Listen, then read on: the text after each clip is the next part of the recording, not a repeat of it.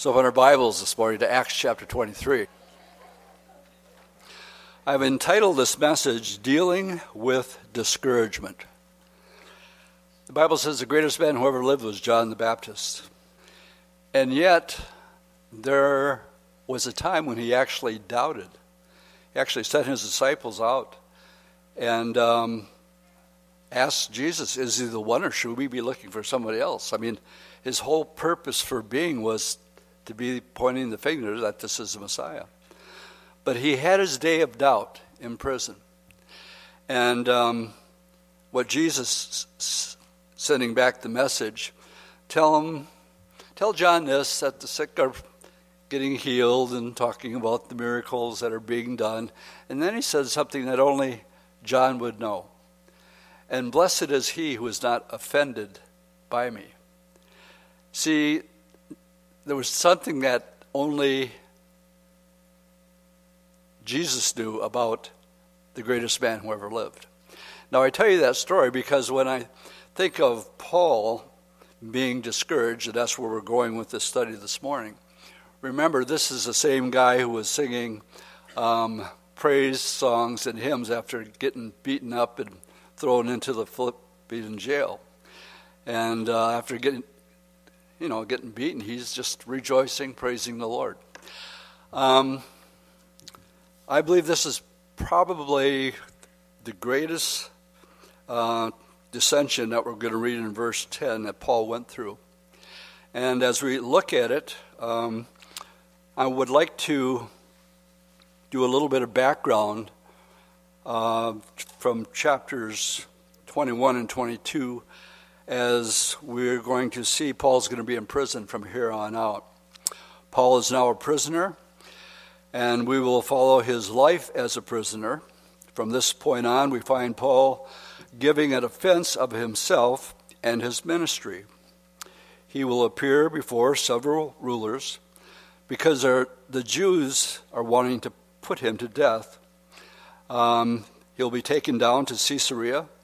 He will spend 2 full years in prison before he finally appeals, and he gets to go to Rome, where he will eventually be martyred for the Lord. This morning, I would like to look at several realities of dealing with discouragement and the only 2 answers for it. But first, let's look at Acts 21-22 as a really short, quick overview leading up to Acts 23. It'll make a whole lot more sense. So go back to chapter 21. Paul is being warned about going to Jerusalem in the first place by a prophet named Agabus. And that's in chapter 21, go to verse 10. And it says, we stayed many days. A certain prophet named Agabus came down from Judah. And he takes Paul and he binds him hands and foot. And he tells him, this is what's going to happen to you, Paul, when you go to Jerusalem. And he was actually warning Paul. And we find that in verses 10 through 14. And when he heard these things about what was going to happen, they pleaded with him not to go to Jerusalem. And then Paul answered and says, why do you guys break my heart? For I am ready not only to be bound, but also to die at Jerusalem for the name of the Lord Jesus. So when he would not be persuaded, we ceased saying, the will of the Lord be done. And they let it go at that. God bless you. Paul arrives in Jerusalem. If you look at chapter 21, verses 30 and 32, he makes it there, and we read, and the city was disturbed, and the people ran together, and they seized Paul and dragged him out of the temple, and immediately the doors were shut. Now, as they were seeking to kill him, news came to the commander of the garrison that all Jerusalem was in an uproar, and he immediately took soldiers and centurions to run down to them, and when they saw the commander and the soldiers, they stopped beating Paul. So he's getting beaten up. I couldn't remember Antonio Fortress on Wednesday night for the life of me. But on the Temple Mount, there's a larger section that goes up. And it's called Antonio's Fortress. And it's there because if any problems rise, any disturbances, this is a Roman province, remember, and there better be a reason if there's any trouble going on. So they go down and they're beating Paul to death. And they break this up because of this uproar. From 35 to 40, the soldiers intervene, and now they're taking Paul back to the Antonio fortress. Verse 35 says that when he reached the stairs, he had to be carried by the soldiers because of the violence of the mob. For the multitudes of the people followed after him, crying, "Away with him!" And as Paul was about to be led into the barracks, he said to the commander, "May I speak to you?" He replied, "Can you speak Greek?" And they were confused. He says, "Well, we thought you were that Ephesian who came up a time back and made a ruckus and got 4,000 people involved." And he says, "No, I'm a Jew from Tarsus, a citizen of no means, and I implore you, please let me speak to the people." So the same people that are beating Paul up, he wants a chance to talk to them. And that's what he's asking the Roman guards to do. So in verse 40 it says, "And when he had given him permission, Paul stood on the stairs and motioned with his hands to the people, and there was a great silence. He spoke to them in the Hebrew language." Now let's follow this right into chapter 22. "Men, brethren, and fathers, hear my defense before you now." Remember, they want to kill him. "And when they heard that he spoke to them in the Hebrew language, they kept all the more silent." Oh, you could have heard a pin drop. Everything changed. Who is this guy? He's speaking to us in our language. And the rest of this chapter, all the way up to verse 21, you could hear a pin drop. Because basically he is giving his personal testimony. And he talks about that he was the one who was the most radical for going after these Christians. Ask the high priest. He gave me permission. He gave me letters. I was on my way to Damascus. I was going to catch him and bring him back to Jerusalem and have him taken care of. But before I could get there, the Lord spoke to him. And if you tie this into his personal testimony, the Lord said to him, or Paul said to the Lord, "Who are you, Lord?" And he said, "I'm Jesus, the one you're persecuting." It's hard to kick against the cactus, Paul. It's hard to fight against me. So everybody's listening. I mean, you can hear a pin drop. He's saying, "Look, I'm more radical than any of you guys. But this is what happened." And he has their undivided attention during this whole thing until, okay? So if you look as he's giving his testimony, we get to verse 21, and in its testimony then he said to them, "Depart, for I will send you far from here to the Gentiles." End of being polite. End of listening. Gentiles are not God's people. It's for the Jews and the Jews only. So when they heard that the Lord was sending him to the Gentiles, notice what verse 22 says. They listened to him until this word. And they raised their voice and said, "Away with such a fellow from the earth, for he's not fit to live." So he had their attention for a while, but then he brought up the Gentiles, and now they're back in the mode of wanting to kill Paul. So Paul now is, let's go to verse 30 here, 23. That'll bring us to 25 through 30, yeah. They bound him with thongs, and Paul said to the centurion who stood by, Is it lawful for you to scourge a man who is a Roman and uncondemned?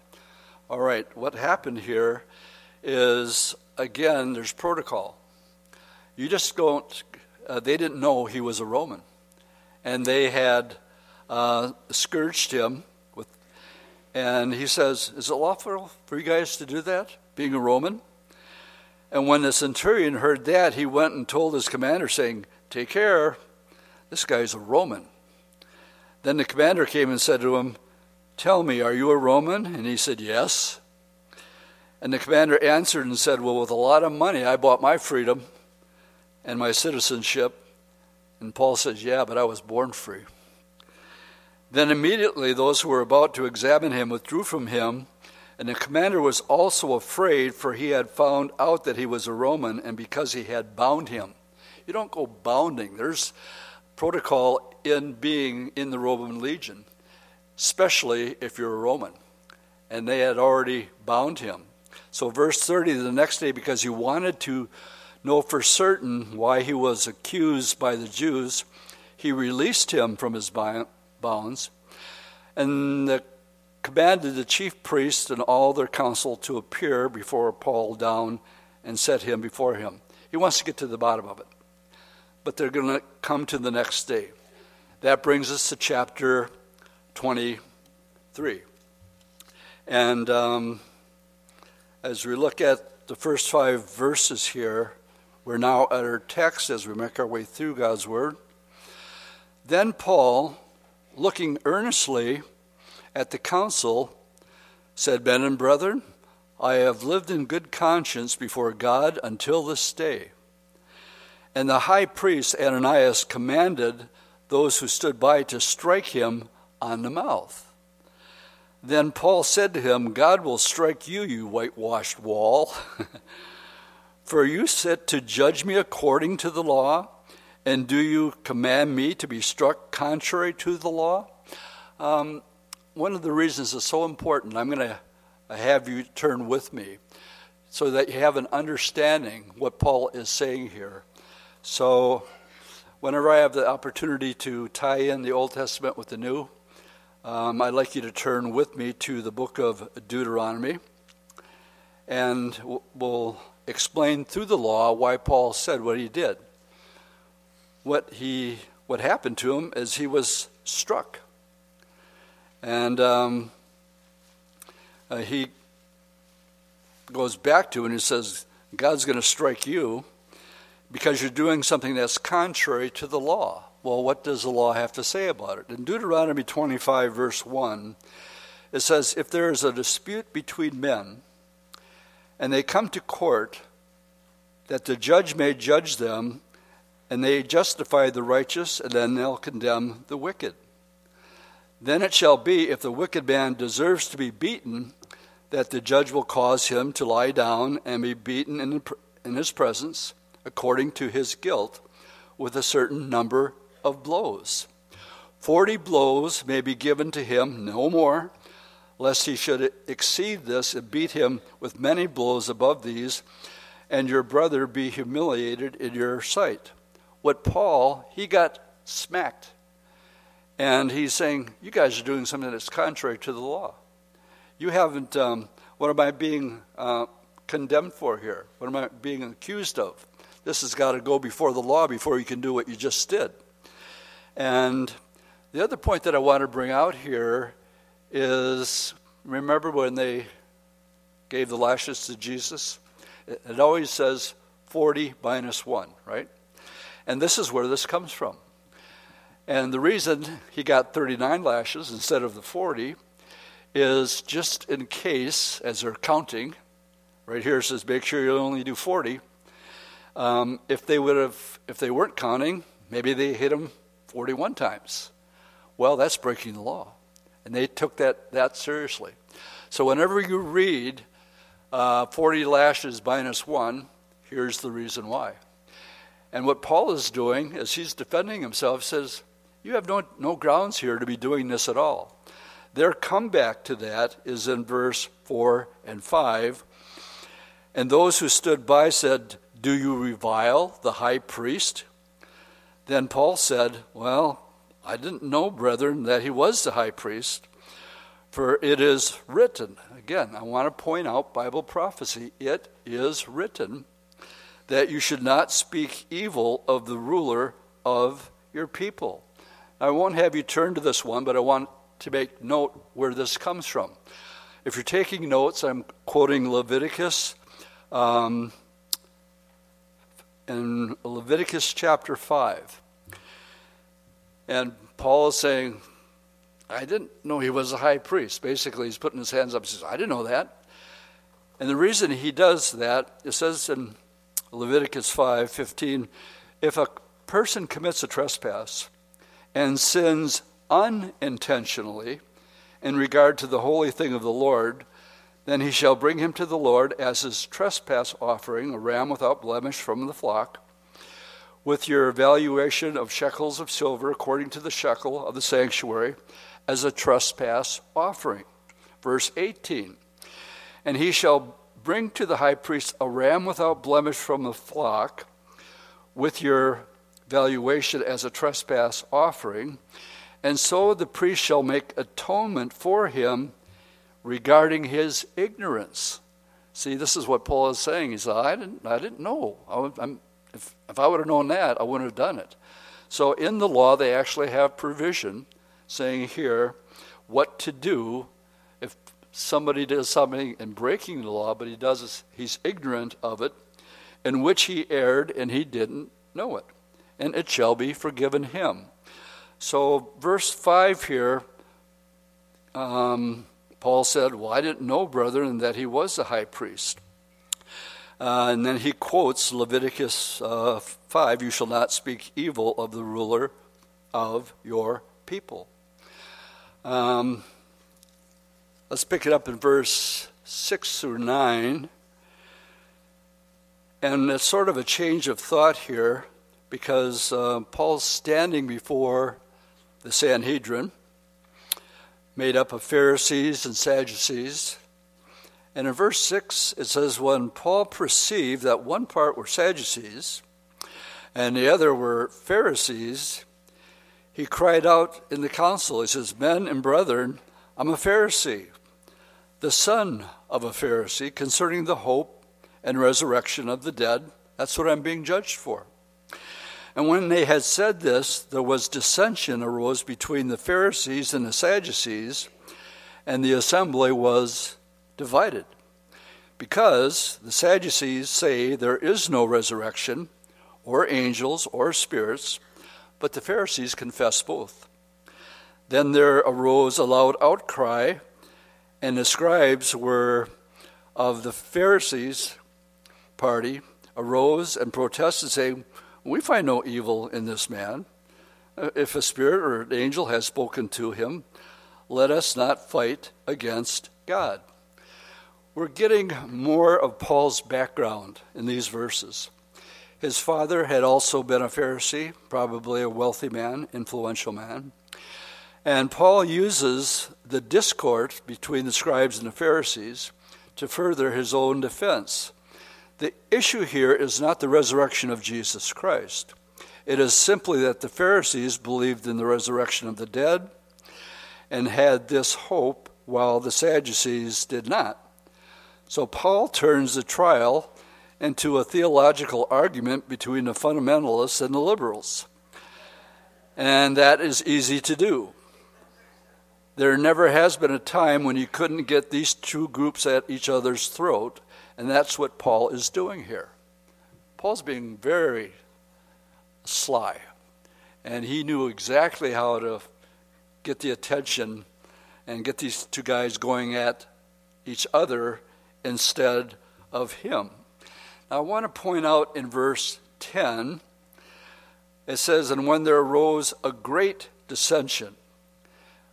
This is, I believe, at this point, the only time a great dissension, of course, Luke, we know, is the one who's writing this, where it says it's a great dissension, knowing how he uses understatements. This is probably the worst dissension recorded in the book of Acts concerning any group. Paul's life is in so much danger. Again, the Roman captain reaches in and saves him from the angry Sanhedrin. So now, verse 10, when there arose a great dissension, the commander, fearing that Paul might be pulled to pieces, this is literally, they're going to kill him. But then commanded the soldiers to go down and take him by force from them and bring him back to the barracks. Which brings us to the main verse of our study this morning, and that is in verse 11. It says that the following night the Lord stood by him and said, "Be of good cheer, Paul." Now my question for you this morning in verse 10 is the Lord appears to him and he says, "Paul, be of good courage." My question is, why would he say that to Paul? And my answer to that is, I believe fully that Paul is discouraged here. And otherwise, why would the Lord appear to him and encourage him and say, "Paul, be of good cheer"? The reason I entitled this morning, Dealing with Discouragement, is I believe this was one of the times that Paul needed to be encouraged. All right, let's make it applicable for the times that we live today, okay? Dealing with discouragement. Today, because of the state of the world, and in many non-believers especially, I don't know how they're dealing with what's going on right now, but believers too. And one of the reasons I want to go through this is so that you know, and we talked about this in men's prayer, that if it's can happen to Paul and he gets discouraged, how much more you and I? There are days when you are going to be discouraged with all that's going on. Some of you have lost your jobs. Some of you are just not encouraged. You're discouraged. And as a result, I believe that as we face the times in which we're living, one of the brothers over here just told me that they threw that pastor up in Canada in prison. And the other thing that's going on right now in North Carolina is they hacked into the pipeline gas mains for all the South, and right now the gas is turned off in North Carolina. And they're doing it so it won't spread nationwide. My friends, we're in an all-out war right now, and the thing that we have going for us is we know where it's all going to end up. And we're just watching it unfold. So even though we are discouraged, at least we know that God has a purpose and a plan, and He's sovereign. We know there's going to be a one-world government. This Reset 21 is coming. That's what all this is about. And the downfall of the dollar, of our economy, I am not optimistic. I think we're past the point of no return. And I see the Bible talks about not being able to buy or sell. Well, that's happening already in some places. You go to Lambeau Field, you can't use money. You got to use a card. And so we're seeing these things, and again, I've quoted this often, when we see these things begin to happen, what are we supposed to do? Look up. And don't stop fellowshipping, and do it all the more. So we have hope, even when we're discouraged. So at least we know what's going on. Is everybody with me? And we know where it's headed. I think the next event that's going to happen is the rapture of the church. Because things are unfolding so quickly that, and we know that it's going to lead to a one-world religion and a one-world government. The Bible clearly predicts it, but we could actually watch it and see it unfolding. But as believers, what does the Scripture tell us about being discouraged? I believe there's only two answers to get out of being discouraged, dealing with discouragement. And I want to point out, it is not Norman Vincent Peale's book, The Power in Positive Thinking. Okay? Some of you younger people here don't remember it, but you're not going to think yourself out of this one. But it is, and some of you might be thinking, well, if the Lord appeared to me when I'm going through my hard day, and I'm having a hard day, if the Lord would do that for me, I'd get over my discouragement really quickly. And I could stand before you and tell you the Lord's never appeared to me. And he's maybe never appeared to you. And we might be thinking, well, he spoke directly to Paul. And if you have Jesus appear and he's saying, don't be of good cheer, Paul, for you have to testify for me in Jerusalem, so you must also bear witness in Rome. I'm not done with you. So he encouraged him through speaking directly to him. Turn with me to Hebrews chapter 1. And for those of us that thinking, well, if I had an experience like that, I wouldn't be discouraged. I mean, Jesus directly speaking to him. Well, yes, he does. Hebrews 1 tells us God at various times and in different ways spoke in times past to the fathers by the prophets. That's how God communicated to the people, through the prophets. But in these last days, he's spoken to us by his Son, whom he has appointed heir of all things, through whom also he made the world. Is God speaking still today? Yeah. How is he speaking today? Through his Son. In other words, through the Word of God. And that's where we get our encouragement from. John chapter 1 says, in the beginning was the Word. And the Word was with God, and the Word was God. He was in the beginning with God. All things were made through him, and without him nothing was made that is made. In him is life and the light of men. So God does speak to us if we're in this book. And it's the first step of getting out of being discouraged. It also says in James 1:22, and in John 5, Jesus said, most assuredly I say to you, he who hears my word and believes in him who sent me has everlasting life. Well, on your worst day, you can look up and go, my name's written in a book. God's still on the throne, and I have everlasting life, and shall not come into judgment, but you pass from death into life. But it's not, you can be a hearer, but that's one issue. But James goes on to say, but be doers of the word and not hearers only. We can go to church, we can read the Bible, we can hear it, but if you don't apply it, it doesn't work. You actually have to be a doer of the word.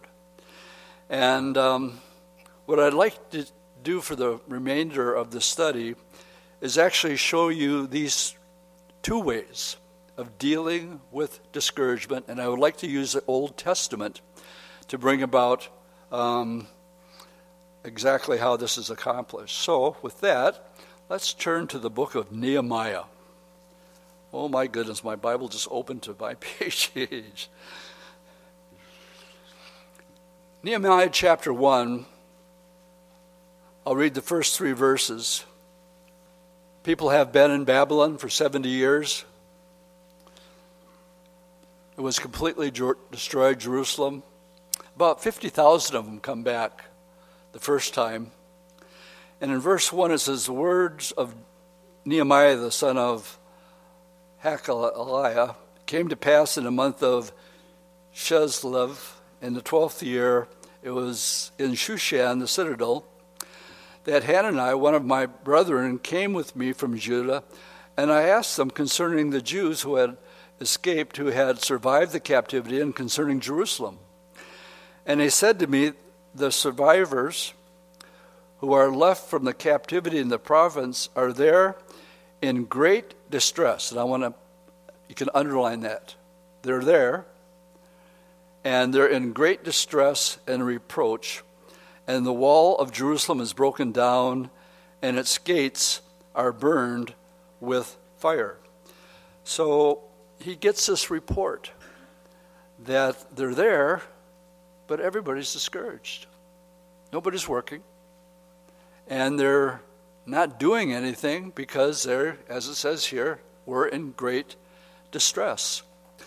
And the rest of this chapter is Nehemiah getting this report, but he's still got a job. So in chapter 2, his job was the king cupbearer. And this is what he did on a daily basis. And he always came in, he was happy, he was glad, but not this day. He had just gotten this word that nobody's doing anything in Jerusalem. They're all discouraged, doing nothing. And the king picks up on his body language, says, "What's up, Nehemiah? This isn't you. You're the happy-go-lucky guy, and I don't see that today." And he said, he came out and spilled his guts, and he told them, he said, "Well, I just got news. The people are back, some of them, but they're discouraged, and nothing's getting done." And the king comes right out and asks him, "Okay, what do you want?" He said, "I want you to give me permission to go to Jerusalem. I want money. I want authority. Anybody that would try to stop me on the way, I want papers so that nobody will stop me from getting to where I want to go." He says, "You got it. When are you going to return?" And so it brings us to, he finally gets there, and the first thing he does is he goes around the city walls, takes a look for himself, and sure enough, everything's in shambles, and everybody's discouraged. And so what does he do? In 17 and 18, I said to them, "You see the distress that we are in, how Jerusalem lies waste and the gates are burned with fire? Come, let us build the wall of Jerusalem that we may no longer be a reproach." Well, what's going on here? Same thing that Jesus did to Paul. There's work to be done, Paul. And I want you to be of good courage. This is a word or a short Bible study from Nehemiah to the people. And then he says, "I told them of the hand of my God, which had been good upon me, and also of the king's word that he had spoken to me. So they said, 'Let us rise and build.' Then they set their hand to do this good work." Well, that's quite an attitude change. What did verse 3 say? They were in great distress, doing nothing. Well, what changed it around? A short little word of encouragement, just like Jesus gave to Paul. Be of good cheer, Paul. But Paul's discouraged. What turned this whole complete mindset of thinking? A simple word of encouragement. In other words, a short Bible study. Let's take it a step farther. And as Nehemiah gives this study, let's see the results of it in chapter 3 we just read. I'd like you to go to chapter 4 of Nehemiah, and we will look at verses 4 through 6. The first way to deal with discouragement is being in the Word of God. I want to take you to the second one here, and that is prayer. The Word of God. And now we read in verse 4 of chapter 4, "Hear, O our God." So he's in a mode of now praying. "For we are despised. Turn their reproach on their own heads and give them a plunder to a land of captivity. Do not cover their iniquity. Do not let their sin be blotted out before you." He's praying. "For they have provoked you to anger before the builders." So what's the result of the prayer? "So we built the wall, and the entire wall was joined together up to half its height, for the people had a mind to work." Whoa.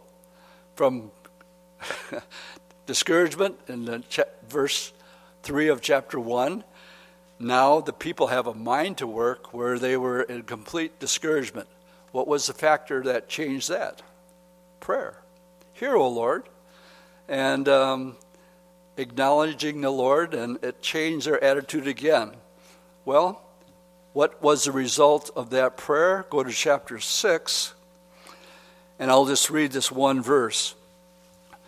So from the time that they prayed, we read in verse 15 of chapter 6, so the wall was finished on the 25th day of the month of Elul in 52 days.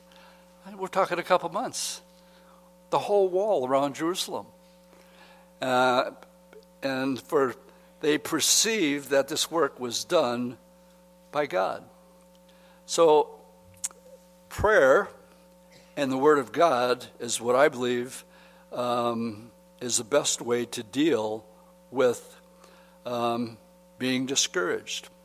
But another Old Testament picture that I want to point out here is in Exodus chapter 16. So would you please turn with me to the book of Exodus, chapter 16. I'm going to do an overview here of this chapter. They are coming out, and they're out of Egypt now. They're starting their journey. There were over 2 million people that are going to be in the wilderness for the next 40 years. Question, how do you feed over 2 million people every day, and how do you give them water every day? And this has to go on for 40 years. So the Lord's answer to it is he's going to provide for them bread from heaven. And he gives instruction. He tells them, every morning when you guys wake up, I want you to go outside, and you're gonna find this, they eventually call it manna, and it'll be there for you every day, and it will sustain you every day. But here's the deal. You got to do it daily. You can't say, well, I'd like to sleep in the next day so I'll get twice as much today. He says, if that's your mindset, you're going to find out, and some people did find out, that it bred worms. It stayed fresh for a day. And so this is something that they did. And if you like to eat a lot, then you could collect a lot. If you like to eat a little, then you could eat a little. And this was done. Verse 31 tells us that the house of Israel called it manna. And it was like white coriander seed and tasted like wafers made with honey. And the children of Israel, verse 35, ate manna for 40 years until they came into an inhabited land. They ate manna until they came into the border of Canaan. Now, an omer is 1/10 of an ephah. So for 40 years, they ate manna, and they drank water. Now, lest you think I'm spiritualizing the scriptures here, I want to get a little sidetracked. If you're taking notes, it's 1 Corinthians chapter 10, verse 4. And the way the Lord provided water for 40 years is Moses was told to strike the rock the first time, but after that only speak to the rock. And that's how the whole Bible study within itself. But if you're taking notes, it's 1 Corinthians 10:4 says that rock was Christ. So we have New Testament that telling us that the provision for the water, it says that followed them wherever they went. So when they needed water, Moses was to speak to the rock, and 2 million people were cared for 40 years. Well, it was the same with the manna. I believe Jesus is a type of the manna. Matthew 4, Jesus says, it is written, man shall not live by bread alone, but by every word that proceeds from the mouth of God. Don't worry, I'm going somewhere with this. If you would turn with me to, no, I'm going to quote it because I'm going to keep you in the Old Testament. John 6, verse 31 says about this manna, he's identifying himself. to the manna in the same way that the rock identified him with the water. So I'm quoting John 6, verse 31 through 35. Jesus said, "Our fathers ate the manna in the desert. As it is written, he gave them bread from heaven to eat." But then Jesus said to them, "Most assuredly I say to you, Moses did not give you the bread from heaven, but my Father gives you the true bread from heaven. For the bread of God is he who comes down from heaven and gives life to the world." Then he said to them, "Lord, give us this bread always." And Jesus said, "I'm the bread of life." There are 7 I am statements in the Gospel of John. Here's one of them. I am. I am the bread of life, and he who comes to me shall never hunger, and he who believes in me shall never thirst. So how do we eat? And to keep ourselves from being discouraged. We got an old saying at Calvary Chapel, goes way back to the Jesus movement days. We said, Calvary Chapel, where the sheep like to eat. And the whole idea is we're not having food here, but we are. And it satisfies the soul. How many times have you had a tough day on a Wednesday night, and you're carrying the troubles of the world on your back, and you walk in here and all of a sudden you're singing songs, and maybe they're singing, "Turn your eyes upon Jesus, and the things of this world will go strangely dim." There's a change that happens. Well, how does it happen? By sitting down and listening to a Bible study. By sitting down and worshiping the Lord. And the things of this world will go strangely dim in the light of his glory and his grace. So eating of the Lord, he says, it's just a picture, guys. This whole thing with the manna, the 40 years, is all about eating me. Or, man shall not live by bread alone, but by every word that comes from me. And what does that do? Well, it satisfies. We sing that song, "You satisfy my soul." And nothing else can do it. I believe that prayer and the Word of God are the only things that can alleviate discouragement. And it happens. But you have to be doers of it and not just hearers. Well, here's the deal what's happening in the times that we're living right now. And I need to have you turn to the book of Numbers chapter 11. And my Bible just opened there. Numbers 11. And I want to look at verses 4 through 6. They were eating manna, we read, every day for 40 years.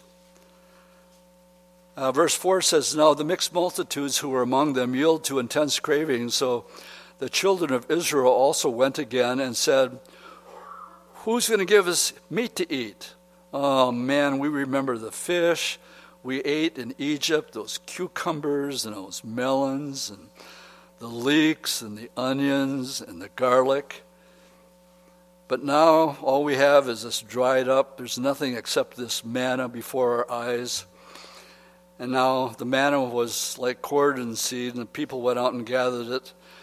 And they cooked it, and they baked it, and they tried everything they could, but it was still manna. And the idea here is, can't we have something else? Man, back in Egypt, things were spicy, and this is not. Can't we spice things up a little bit? And, of course, they tried everything.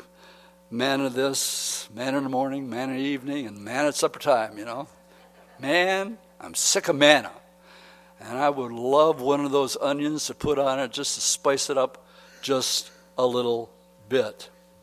So in other words, that was their attitude, and they were murmuring and complaining. We want something other than manna. Okay. The children of Israel is like a lot of the church today. The recent Gallup poll says less than 50% of the population does not go to church any longer. When Judy and I were coming to church this last Sunday, kids are playing ball. We never played ball growing up on Sunday morning. And because protocol is we just went to church, whether we knew the Lord or not. Stores were closed. And that's not the way it is today. And it's getting more and more and more like that. And they're drifting away not only from not going to church, but even the churches are drifting away from the solid teaching of the Word of God. And just like the children of Israel saying, manna again, that's another way of saying, turn with me to the book of Acts, chapter 22, you're familiar with. It's like saying to a lot of churches today, what do you mean all you do at Calvary Chapel is have Bible studies? Don't you do anything else besides Bible studies? And a lot of the church is saying, the Bible again? Can't we spice it up a little bit besides a Bible study? Maybe add some programs. How about a 12-step program? No, I would recommend a 4-step program. The 4-step program is the foundation of the early church. It's Acts 2, verse 42. Rob alluded to it earlier. And they continued steadfastly in the apostles' doctrine. You know what that is? Bible study. And in fellowship. Well, we'll be eating cake afterwards in the back and fellowshipping. In breaking of bread and in prayer. We have a 4-step program. We don't have a 12-step program. And I don't believe we should add to or take away any of what's given here. This is the foundation of the church. And it is, I truly believe, it's what will bring a person in dealing with discouragement. It's gotten so bad in some churches that are gravitating to new ways of doing things, whether it's Willow Creek. How many of you are familiar with the terminology, a sensationalist? Raise your hand if you've heard the term. Churches that are the whole idea of sensation is hyping you up. And I thought, well, how can I dramatize that? I mean, do I start jumping up and down on the stage here? Well, that's just not me. So what I thought I would do is I'm going to show you a 40-second video clip of Bethel Church in Reddings, California, of a typical Sunday morning worship service and talking about spicing things up. So I'm going to play that at this time.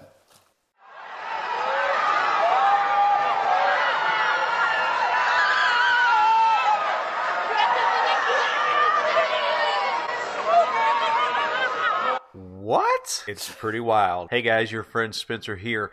Bethel Church in Redding, California has, through the years, they have told on themselves over and over and over again, and let this be the final nail in the coffin, and let this be the final proof that you need that this is not Christianity, this is Spiritism, this is generic divination happening, and they just happen to use the name Jesus as the deity that they're talking about. That's just a short clip. And one of the speakers here last week was referring to gold dust coming down. I don't know how many of you picked up on what he was talking about. But this is something that they say happens at Bethel Church.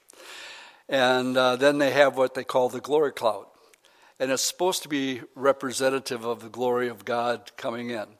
Well, there's one of two things going on here. Either they're making this stuff up, or it's demonic, and there's no in-between.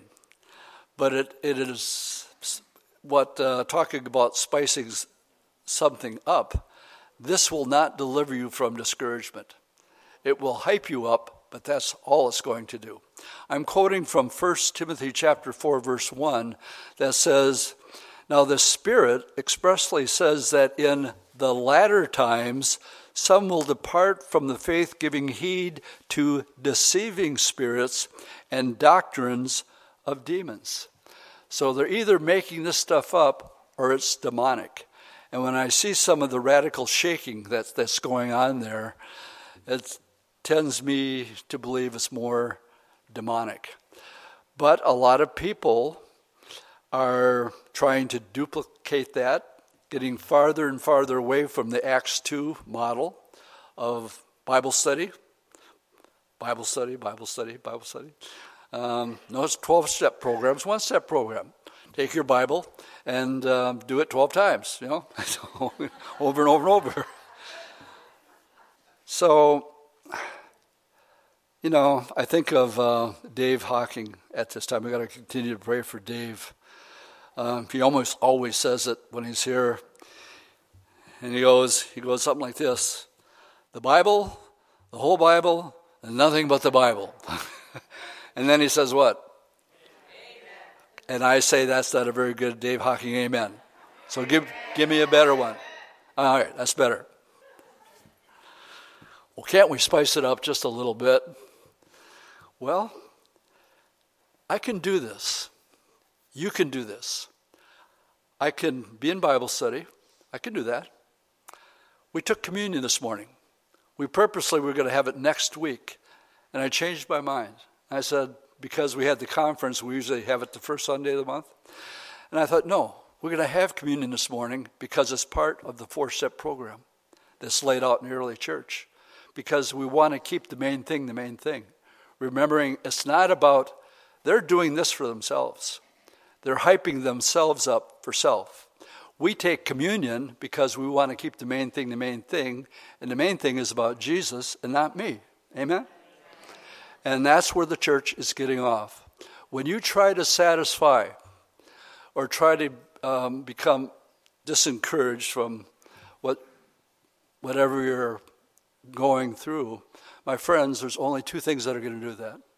And that is this pattern that's laid out here. And it will get you through your 40 years. And as long as we don't get sucked into these other programs that have gotten away from these basic fundamental teachings of Bible study, prayer, fellowship, and communion.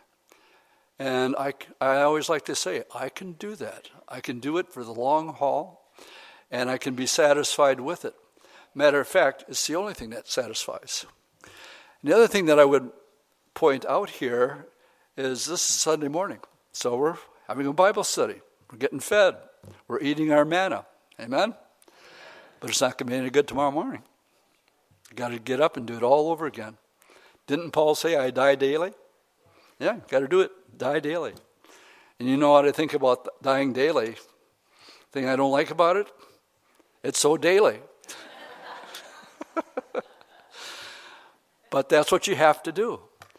And we have no problems feeding ourselves 3 squares a day. But again, to get back to your own personal devotional life, when it isn't here or Wednesdays or men's prayer or women's prayer. That's why the only thing that we have on our sign out there that we advertise is when our services are and when our prayer meetings are. We don't have anything else to put on there because that's what happens here. And we have no desire to do what you just saw on the screen. So as we get into winding this up this morning, I want you to know that you will go through times of discouragement, but I want you to know that's normal. If it can happen to King David, I'm quoting Psalm 42:5. David gives himself a good talking to. He says, "Why are you cast down, O my soul?" Sounds like he's discouraged. You know why? He is. "Why are you cast down, O my soul? And why are you disquieted in me?" And then he says, "Hope thou in God, for I shall yet praise him for the help of his countenance." I'll pray. And in doing so, he knows that he's going to be restored. The answer for dealing with discouragement is number 1, the Word of God. Number 2, prayer. Number 3, fellowship. And number 4, communion. Jesus said, do this in remembrance of me. The thing that bothers me a little bit is we always read 1 Corinthians 11. And sometimes we can just take it for granted because we know it so well. But communion is what the Lord is saying. Remember, it's all about the cross. It's what I did for you. And when you have that understanding, there's a gratitude that comes in. And he says, I don't want you to forget it. So communion is the main thing. Remember, it's all about the cross, the blood that was shed on the cross. And if we maintain this for the long haul, you guys will finish well. I'll finish well. You'll have your days. And when you have your days, there's ways that you can, as we studied this morning, how to deal with discouragement. Well, how is that for a Mother's Day message? A lot of churches, that's what's going on right now. They're just talking about mom, and that's fine. There's a place for that. But we will, on Wednesday night, pick up on verse, as we look at Acts, I'll read verse 11 one more time. When Paul was discouraged, the Lord stood by him and said, be of good cheer, Paul. I still have plans for you. I'll leave you with the same words. The word of God will speak to you, and he'll tell you, be of good courage, and cast your cares upon him, these trials, because he cares for you. Amen? Let's stand and we'll close in a word of prayer. Lord, as we make our way through the book of Acts, we see that even the Apostle Paul got discouraged. And in speaking to him, he was encouraged. Lord, we thank you that you've given us the Word of God, the living manna, that we can talk directly to you. And Lord, you can speak directly to us. Thank you that you've given us the privilege to acknowledge you in all of our ways, in other words, our prayer life. And through the study of your word and prayer and fellowship, and remembering that it's all about you and the cross, we have this blessed hope that's set before us. So, Lord, we commit the rest of the day to you. Again, I want to pray for Paul and Lori as this will be their last Sunday here. Pray that you keep them safe as they travel, and just go before them. And for the moms, again, today we pray that you'd have a special day for them also. In Jesus' name I pray. Amen.